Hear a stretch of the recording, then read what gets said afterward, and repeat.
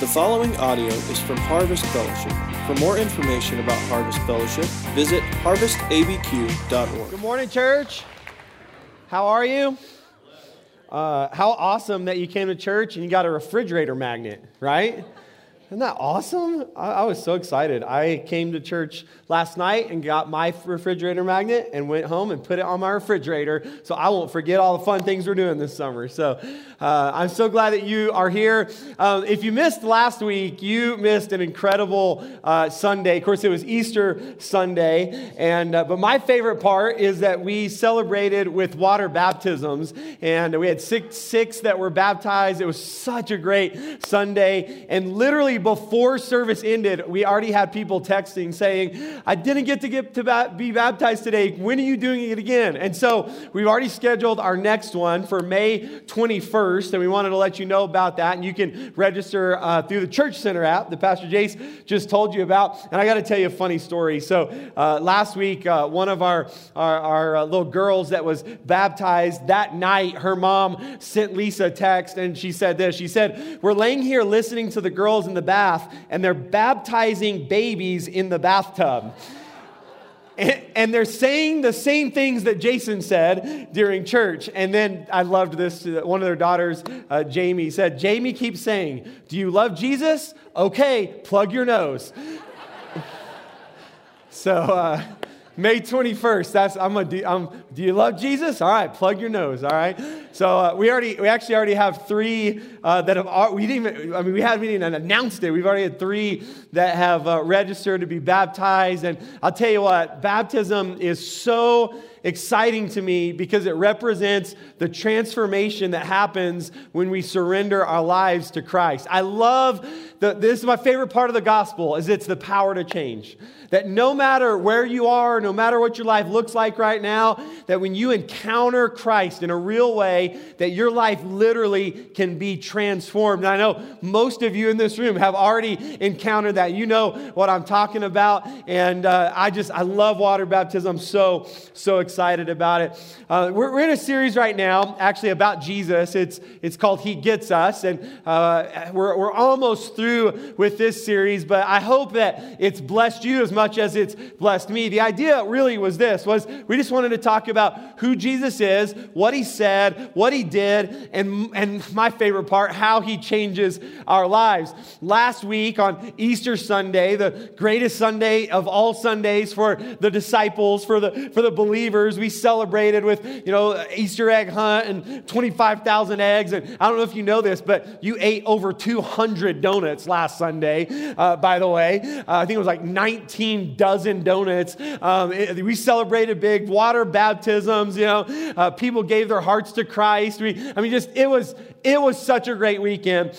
And I know, weekends like Christmas and Easter, they get a lot of attention. They get a lot of fanfare. And I found myself this week just reflecting back on what a great, weekend it was. And then I started thinking, but what about after Easter? That Easter Sunday is so much fun, but what about Easter? And because we've been talking about Jesus, I actually started thinking, what about after the resurrection for Jesus? What did that look like? And I don't know if you know this or not, but Jesus, after He came back from the dead, he spent 40 days on the earth. And so I started this week just going through and looking at what happened in those 40 days. What was going on in that real, it's a quick period of time. We only have a few stories in the Gospels to even see what's happening there. But I just got to thinking, what can we learn from the after Easter story? And so that's what we're going to talk about today. And before we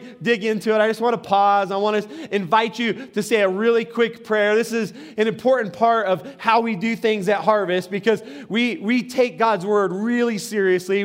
We're passionate about hearing from Him. And I believe this. I believe that right in these next few moments that the Lord has a word for every single person that is here today and every person that's watching online. If you're making the effort to come and you're here and you're ready to receive, I think God has a word for you. But we do this because we want to be really intentional, okay? I don't know what your morning looked like. I don't know all the things that may have happened already to this point in your day, but I want to make sure that in these next few moments that we push everything aside to just really listen to what the Lord has for us. And so that's the purpose of this prayer. So we just pause. If you're a guest here, we pause right now and we pray a prayer that says something like this: Lord, I'm listening. Will you talk to me today? It's a really simple prayer, and God answers those prayers, don't you think? And so how many of you will pray that prayer with me today? All right, let's do it right now. Lord, thank you for your word.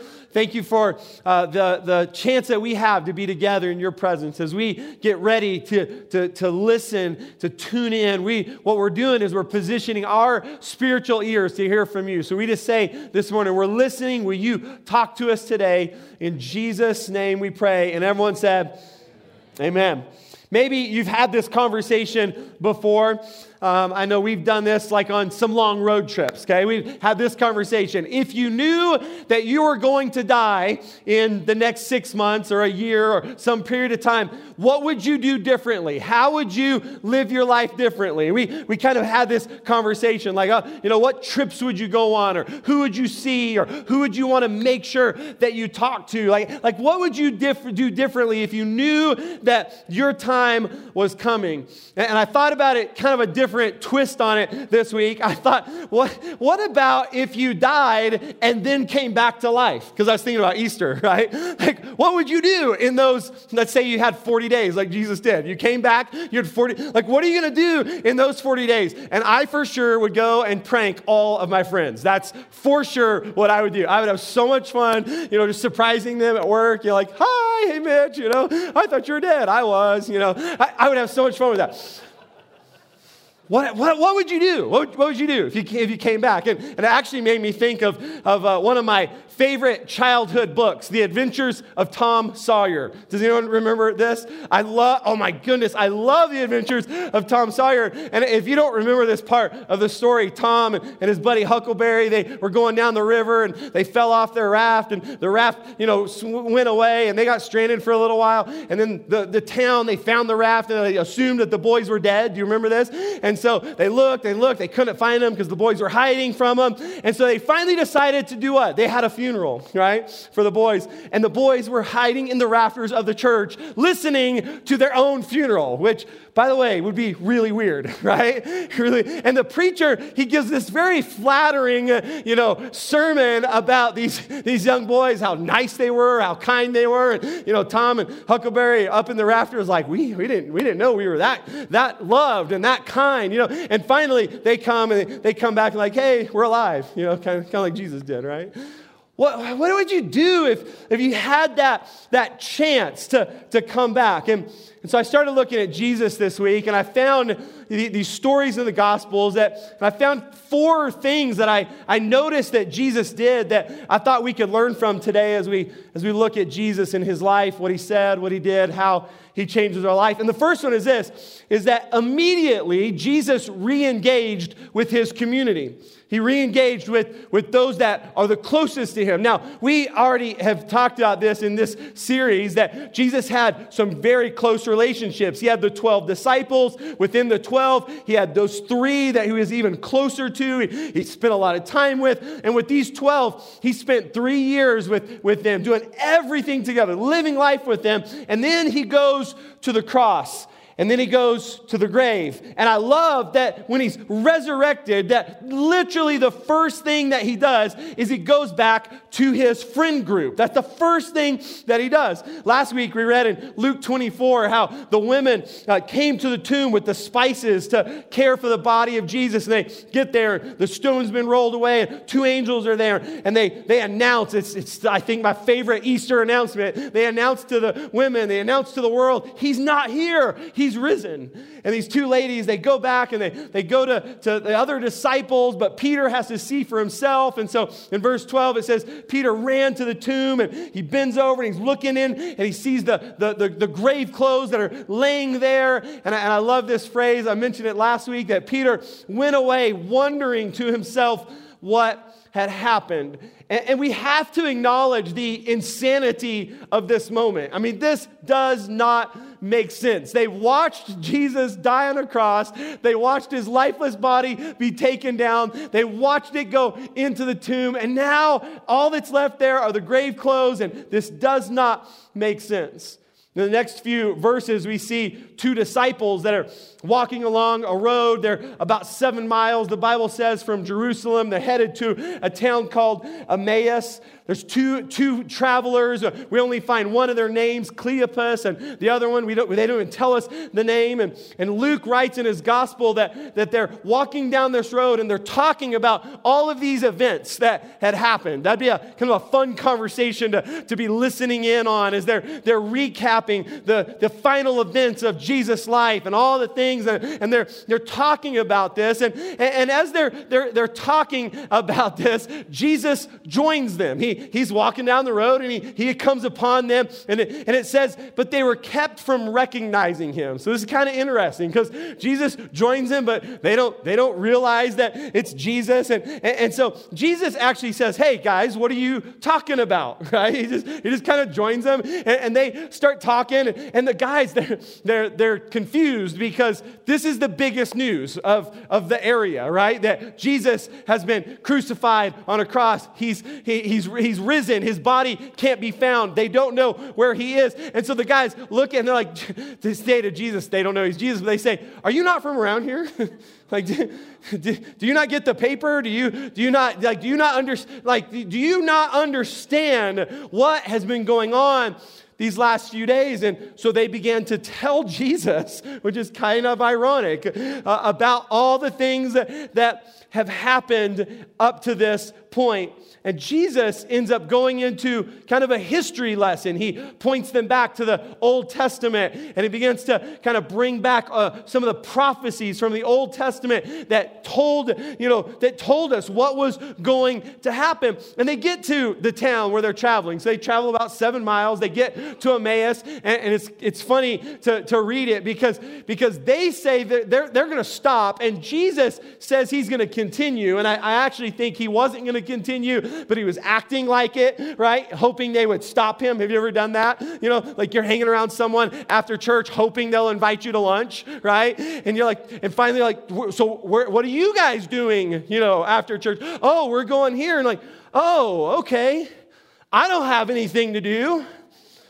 I really like that same food, right? You're just kind of, I think that's what Jesus was doing, right? He's kind of hanging out. And so they finally invite him. They're like, hey, Jesus. Well, they don't know he's Jesus yet. Hold on. I made a mistake. They're like, hey, you should stay and you should eat with us, okay? And this is what happens. This is what the Bible says. Verse 30, when he was at the table with them, he took bread, he gave thanks, he broke it, and began to give it to them. And watch this. Then their eyes were opened, and they immediately recognized him. So interesting to me because if you remember in the last couple of weeks, we've looked at the story of the Last Supper. And it's the same words. They're sitting at the table. Jesus takes the bread, breaks it, thanks his Father for it, passes it out. And so something in this moment, it's a very similar moment to the disciples, and they recognize it. And the bottom line is that the Holy Spirit had prevented them from recognizing that it was Jesus. And now, in this moment, their eyes are opened. And then Jesus, after this, he leaves. And it says this in the next couple of verses. They got up and they returned to Jerusalem. There they found the 11 and those who were with them. They assembled together and they come and they say, it's true. The Lord has risen. He appeared to Simon. And then the two told what happened on their way and how Jesus was recognized when they broke their bread together. And this is such an interesting story. Why did Jesus, prevent them from recognizing him as they're walking on the road? Why did he reveal himself to them at a table as they shared a meal? And I really believe, and there's a lot of scholars who believe this as well, that Jesus chose to reveal himself at the dinner table for a very specific reason. And it really has to do with this idea that what did Jesus do after Easter? Well, first of all, he re-engaged with his community. He went back to his friends. And what you're going to see in these couple of stories we're looking at is that the table so often represents friendship, okay? Now, I don't know about you, but I want to go eat with my friends, but I really have no interest in eating with someone that I don't like. All right? Like, if I don't like you, why do I want to spend more time with you, right? Why do I want to break bread with you? So the table, it's this picture of friendship, and we see it here in this very first encounter with Cleopas and the other disciple as they come together and they're talking, and all of a sudden their eyes are open. The other thing about the table is that the table it's a relaxing place. Have you noticed that? The table's a relaxing place. Like it's the place that you can, especially in your own home, you can kind of be yourself, you know? I mean, there's nights where, Lisa will call out to the girls, say, hey, dinner's ready, right? And they're all doing different things, and we're all doing different things. And so maybe I come in from the garage, and I've got, something on my hands. I got to wash my hands. And Ava comes in, she's playing basketball. Eden comes in, she's already in her pajamas, right? And we all come to the table. There's no dress code, right? We're not worried about, any of that. It's a relaxing place. We're just sitting there. We're family, or we're friends. We just come.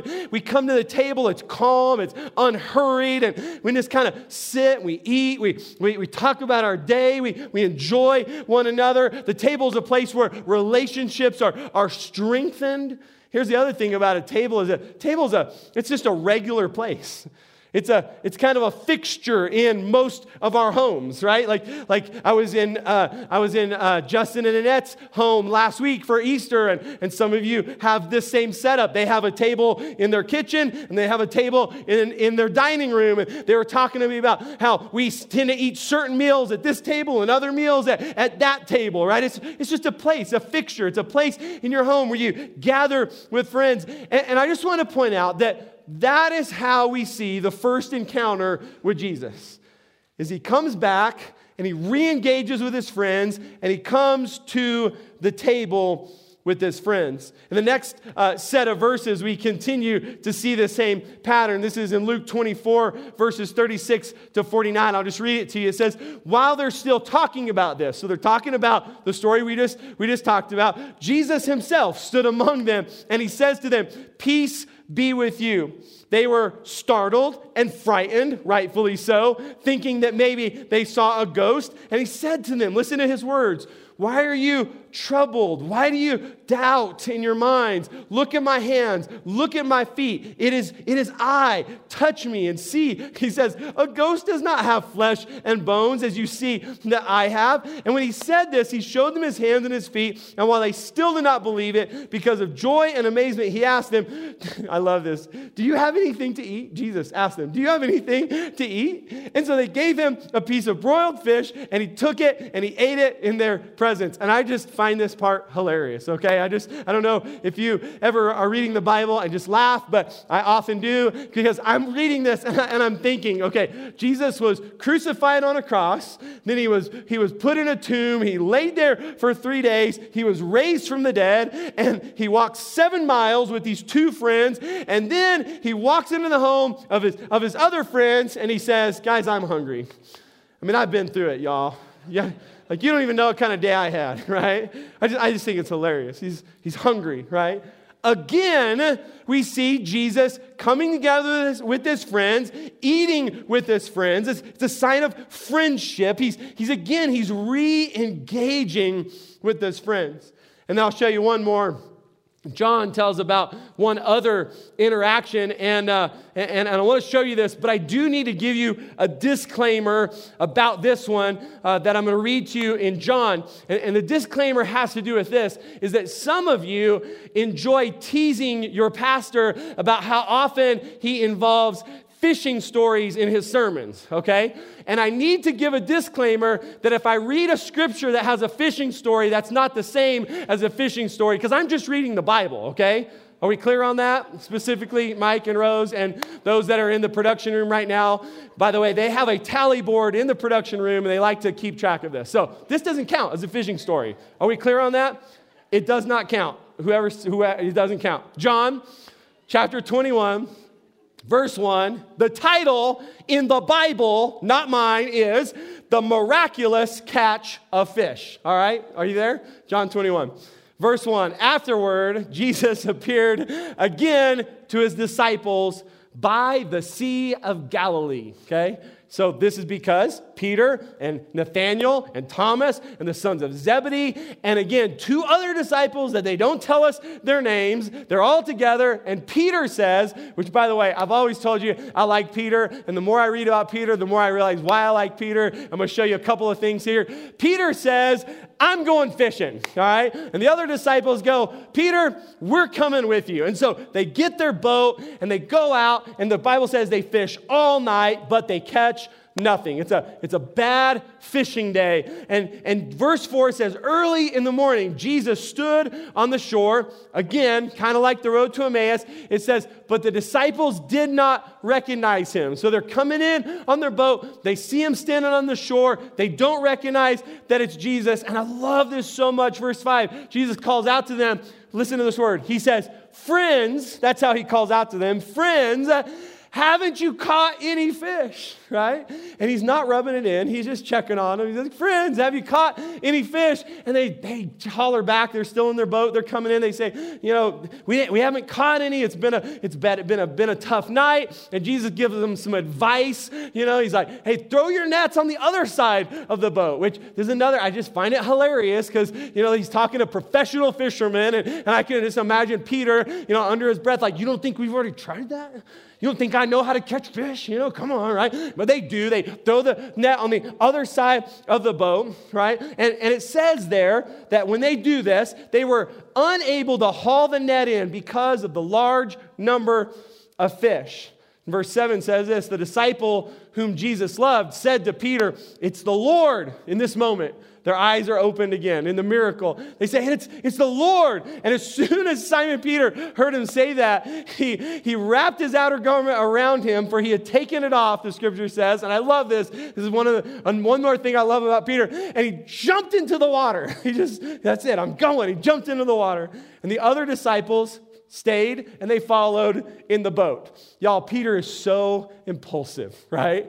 And we saw this a couple weeks ago where he cut the soldier's ear off. Do you remember that, right? I mean, he's always doing stuff. And here, Peter's so excited. He's so impulsive. He's like, I can't even wait. And he jumps and he's swimming, right, to get to his friend Jesus. He leaves the other disciples. He just goes for it. And verse 9 says, when they landed, they saw a fire of burning coals there with fish on it and some bread. So again, in every one of these stories, we're seeing the same pattern, okay? It's it's the international sign of friendship, cooking for someone, right?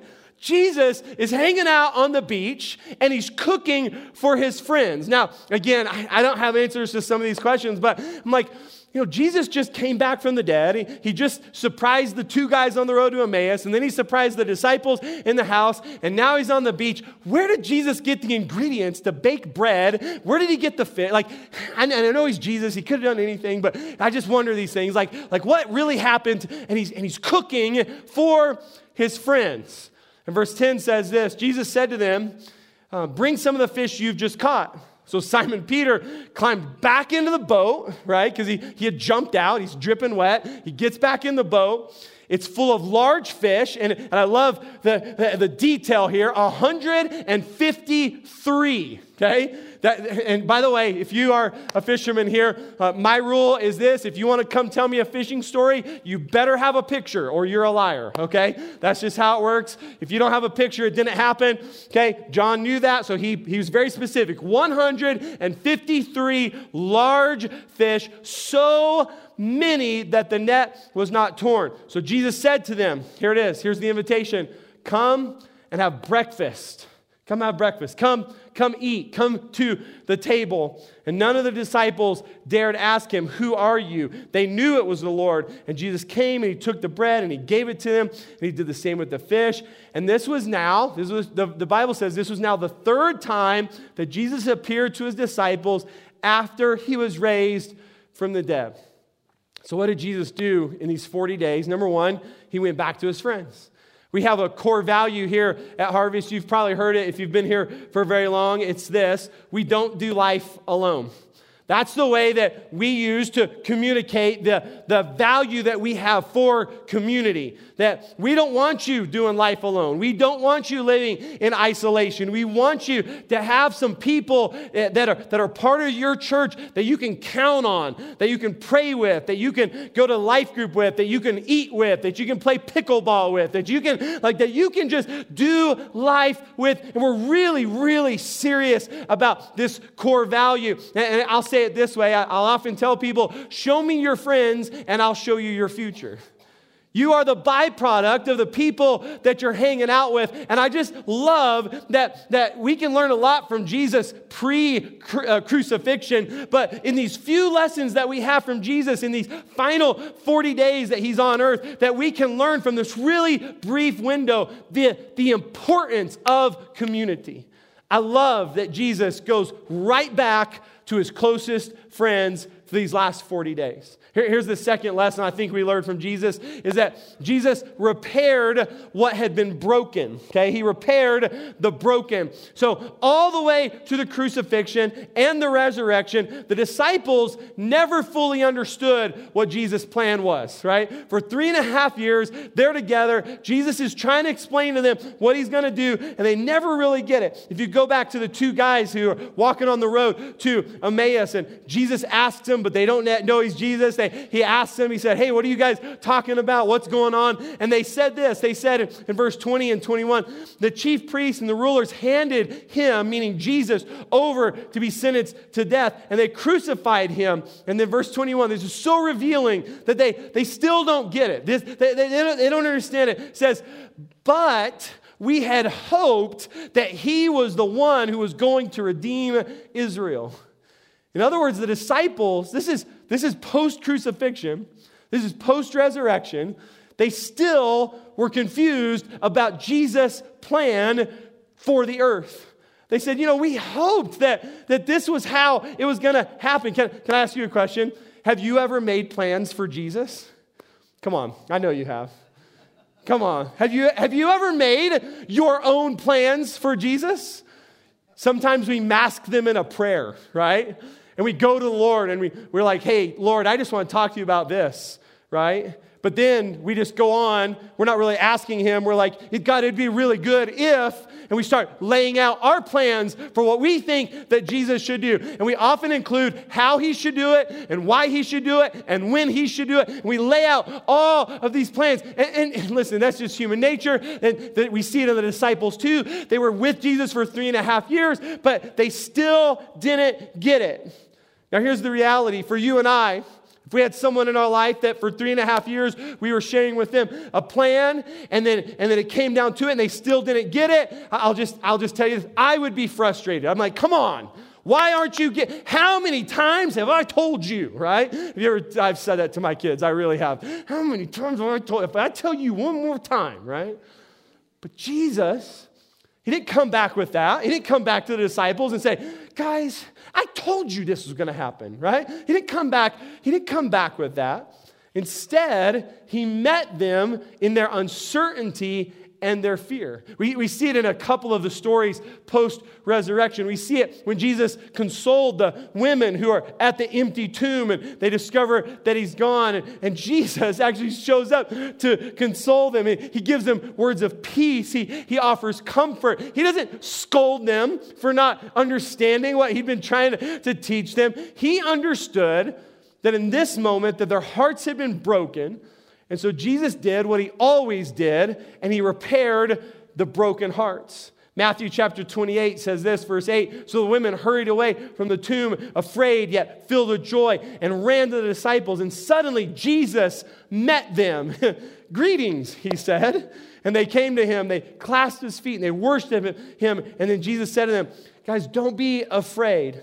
Now go and tell my brothers to go to Galilee, and there they will see me. So he comforts them. Again, we see it in John's gospel. John chapter 20, Mary's standing outside of the tomb and she's crying. As she wept, it says she bent over to look into the tomb. She saw the two angels in the white cedar where Jesus' body had been, one at one end and one at the other. And they asked her, "Woman, why are you crying?" It says, "They've taken my Lord away and I don't know where they've put him." At this, she turned around.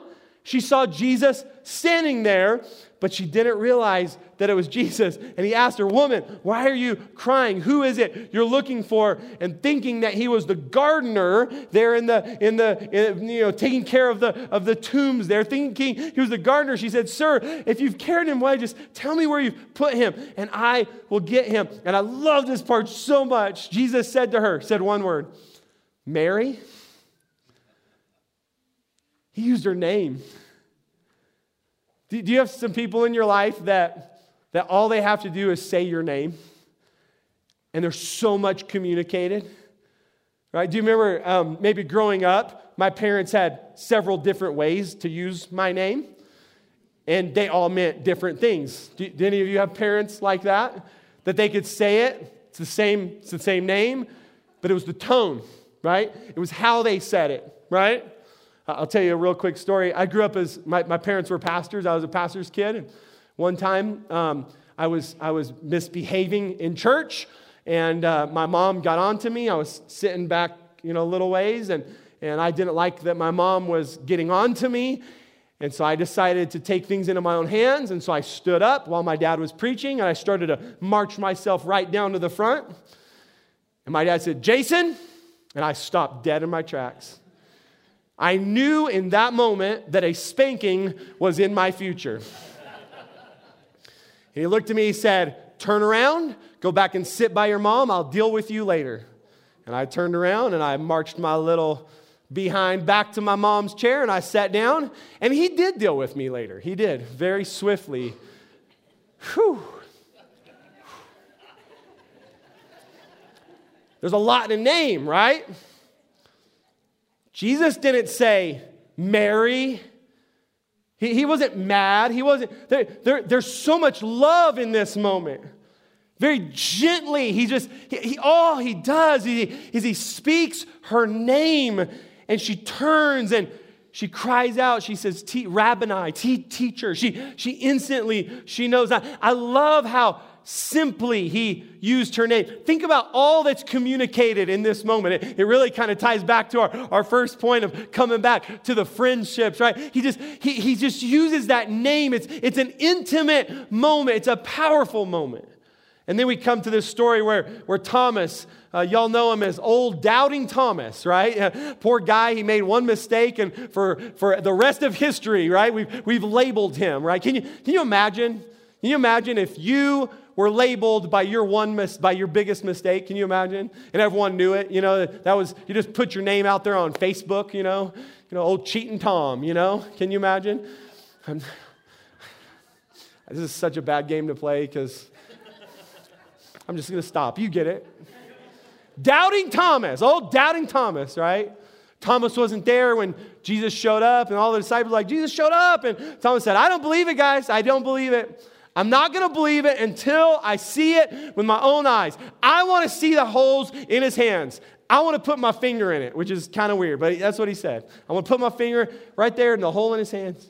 And Jesus shows up in John chapter 20, and Jesus doesn't scold Thomas. He eases his doubts. And verse 27, it says, he said to Thomas, "Put your finger here, see my hands, reach out your hand, put it in my side, stop doubting and believe." See, Jesus repairs our brokenness with an invitation to come close. That's what I love about that encounter with Thomas, is that for Thomas to come close enough to see his hands and see his feet, that he had to come close. Jesus he didn't scold him. He said, "Tom, come here, Tom. Let me just show you. Let me show you." And he invites him to come close. Now, as a church, we've been on a journey to learn more about Jesus, and I think this is a part of the story we should pay attention to, because Jesus has always been in the business of repairing our brokenness. Let me show you a couple of scriptures. Psalm 147 verse 3 says this, speaking about Jesus, says, "He heals the brokenhearted, and he binds up their wounds.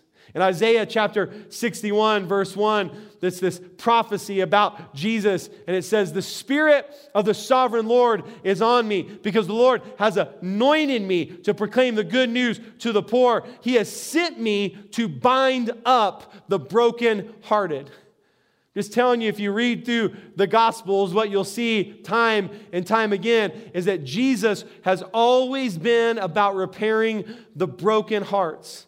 And the good news for you and me today is, and He still does. He still does. If you're here today and there's a brokenness in your heart because of something that's happened in your life, some difficulty, some pain, something's happened, I'm here to tell you some good news that Jesus is still in the business of repairing broken hearts. Here's the third thing we see in Jesus' final 40 days on earth is that, number 3, Jesus redeemed mistakes. He redeemed mistakes. Now, I have to be clear that Jesus himself never made a mistake, all right? He was perfect. They call him the spotless lamb. That means he never made a mistake. He never sinned, okay? So Jesus isn't here to redeem his mistakes. He's here to redeem others' mistakes, all right? And this is good news because how many of you have ever made a mistake? Anyone? Anyone made a mistake? This is good news that Jesus came to redeem our mistakes. Now, probably the most powerful story that illustrates this is actually in these final 40 days. If you remember the story of Peter, you remember that before Jesus is crucified, he tells Peter, Peter, you are going to deny me how many times? Do you remember? 3 times. And Peter is like, no way. I'm Peter. I'm the rock. I'm so strong. There's no way. But he does. You remember the story, right? He denies Jesus 3 times. 3 different times. He hears the rooster crow and he realizes what he's done. But by then it's too late. Now Jesus is being taken to the cross. He's crucified. He's put in a tomb. Can you imagine all that's going through Peter's head as he's watching his friend die? He's like, I let him down. I told him I wanted it, but I did. I let him down. I turned my back on him. I can't believe. Can you imagine the regret that Peter has? And now Jesus comes back. He's resurrected, and he comes back. And there's this amazing encounter in John chapter 21. I'll read it to you, and we'll talk about it. Verse 15, it says, when they finished eating, Jesus said to Peter, Simon, son of John, do you love me more than these? Peter, yes, Lord, you know that I love you. And Jesus said, feed my lambs, feed my sheep. And then again, Jesus said, Simon, do you love me? Second time, right? How many times did Peter deny Jesus? Remind me.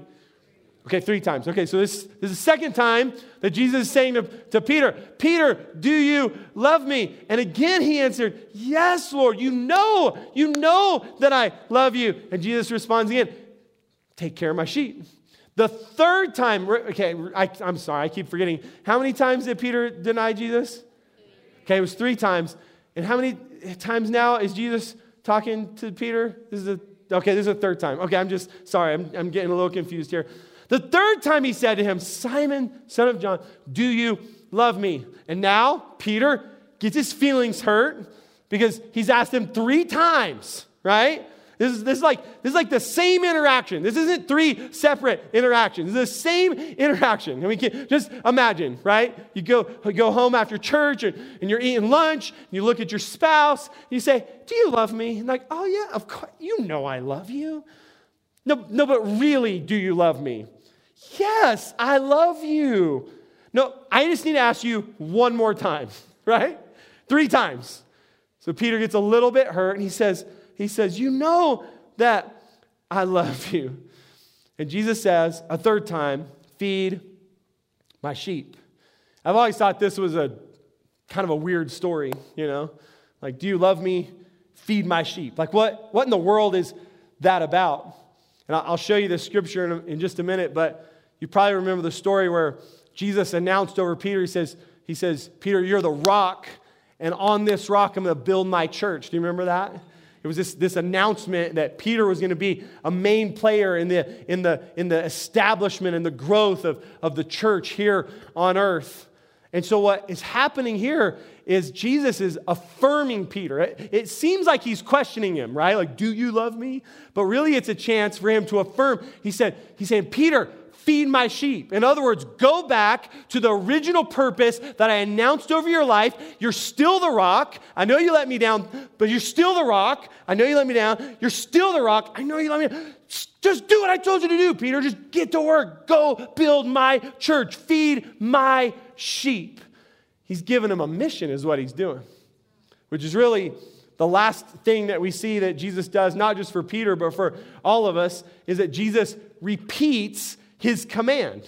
He repeats it. So all through Jesus' ministry, he knew he was going to leave the earth and go to his Father. And so he's constantly trying to train the disciples to get ready to take the baton when it's time to carry on his mission. Like in Luke chapter 10, where Jesus pulls together 72, not just the 12, but 72 of the disciples, and he anoints them, and he sends them out 2 by 2 to go to every town, and they're supposed to go out, and he says these famous words. Jesus says, the harvest is plentiful, but the workers are few.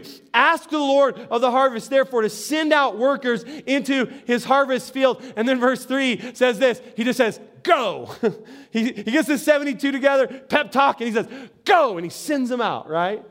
Over and over, we see Jesus preparing the disciples, getting them ready, sending them out. Matthew 16:18, this is what I just referenced, is that Peter, he says to Peter, Peter, on this rock I'll build my church, and the gates of Hades will not overcome it. Time and time again, Jesus tells the disciples that the kingdom of God is going to come through them into the earth. That they're going to be the ones that plant churches. They're going to be the one that lead people into the kingdom. They're going to be the ones that are out in the river baptizing. They're going to be the ones that are going to lay hands on the sick, and the sick are going to be made whole. The disciples are going to be the ones. Jesus knew he had a really short time on the earth, and that they were going to be the ones. And then they kind of got sucker punched with the crucifixion. They started to doubt, and they started to wonder. And Jesus comes back. And I love that in these last 40 days that he comes back and he reminds them of their purpose. He repeats his command. He gives them a mission, and really, frankly, he gives all of us a mission in this. This is a couple of verses that we actually call the Great Commission. We see it a couple places in the Gospels. Mark chapter 16, verse 15, he gathers the disciples. He's about to leave the earth for real this time, right? It's about to happen. He's going to be taken up to be with his Father. He's not coming back. And he says to them, Mark 16:15, go into all the world and preach the gospel to all creation. So he gets his disciples together and goes, hey, you know that thing I've been telling you for 3 years? Remember I've been telling you, you're going to be my disciples, and you're going to plant churches, and you're going to lay hands on the sick. And he says, all right, guys, for real, I'm about to leave. Go and make disciples. Preach the gospel to all creation. I love how Matthew records it, because it says it this way. Matthew 28, verse 18, it says, then Jesus came to them and he said, I love how he says it here. He says, all authority on heaven and earth has been given to me. Therefore, go, make disciples of all nations, baptizing them in the name of the Father and the Son and the Holy Spirit, teaching them to obey everything I have commanded you. And then he reminds them one last time, and surely I am with you to the very end of the age. I love how he sandwiches that one. He's like, I'm sending you out, but do not forget that I am always with you. And Harvest, I would just love to remind you on the Sunday after Easter that you have a mission. Now, I know you have a job as well, but don't get confused, because your job is not your purpose. Your job is a means to an end. You know, Lisa and I, in the last several weeks, we were getting ready for open house, and we really, she more than I, she spent a lot of work really helping us get some clarity around the things we were going to be presenting. And so we were working on, we're just fine-tuning our core values and making them easy to communicate. And we were talking about this vision statement idea, and we kind of laughed because, Lisa said to me, she goes, shouldn't every church have the same mission? Like, it's just the Bible, right? Like, how many cute ways can we all say the same thing? Like, we're here to bring the kingdom of God into the world and to make disciples, right? And so we just kind of had fun thinking about that. And I know churches have different expressions of how we all do it. I get that. But can I just remind you today that every single one of you, if you're a follower of Christ, that you have a purpose. Plain and simple, your purpose is not just to make it to heaven, but it's to bring as many people with you in the process. To share what's in your heart, what Jesus has done in your life with your friends, with your neighbors, with your enemies, with anybody, with everybody. Like, that is your purpose. Harvest, why don't you stand with me? We're gonna close this morning. I want to do two things. My heart really was drawn to these two ideas that when Jesus came back, that he repaired the broken and he redeemed the mistakes. And I just felt that was where the Holy Spirit was leading me to take you today, is that maybe you're here today and you identify with those parts in particular that you need the Lord to repair some brokenness in your heart or to redeem some mistakes in your life. And I'm just so thrilled to tell you that Jesus didn't just do it then, but he still does it today. And so our worship team is going to lead us in a final song, and this is strategically placed in our service order to give the Holy Spirit a chance to just help you to identify those places in your life that you need to surrender to him. And so I would just encourage you as we're singing this last song to allow the Holy Spirit to work in your life. I'm going to come back and I'll just tell you now, I'm going to ask you. I'm literally going to ask you, who in this room needs the Lord to repair the brokenness in your life? Who in this room needs the Lord to redeem a mistake in your life? And we're going to lift our hands, because listen, we have all made mistakes. We have all experienced brokenness. It's not something we're ashamed here. One of our other core values here has to do with authenticity. Y'all, we really pursue authenticity. So there's no point, in other words, to getting to this point and going, amen, so glad that Jesus repairs our brokenness. I just wish there were some broken people in here, you know? Yes, he redeems our mistakes. It's a good thing I'm perfect, right? There's no reason to play that game. And so the Holy Spirit's He's gonna stir your heart in these final moments. And then we're gonna pray and we're gonna ask the Lord to do what only he can do. It's my favorite part of the service. God's gonna move. I'm just telling you, you should get ready. So worship team, will you lead us in our final song?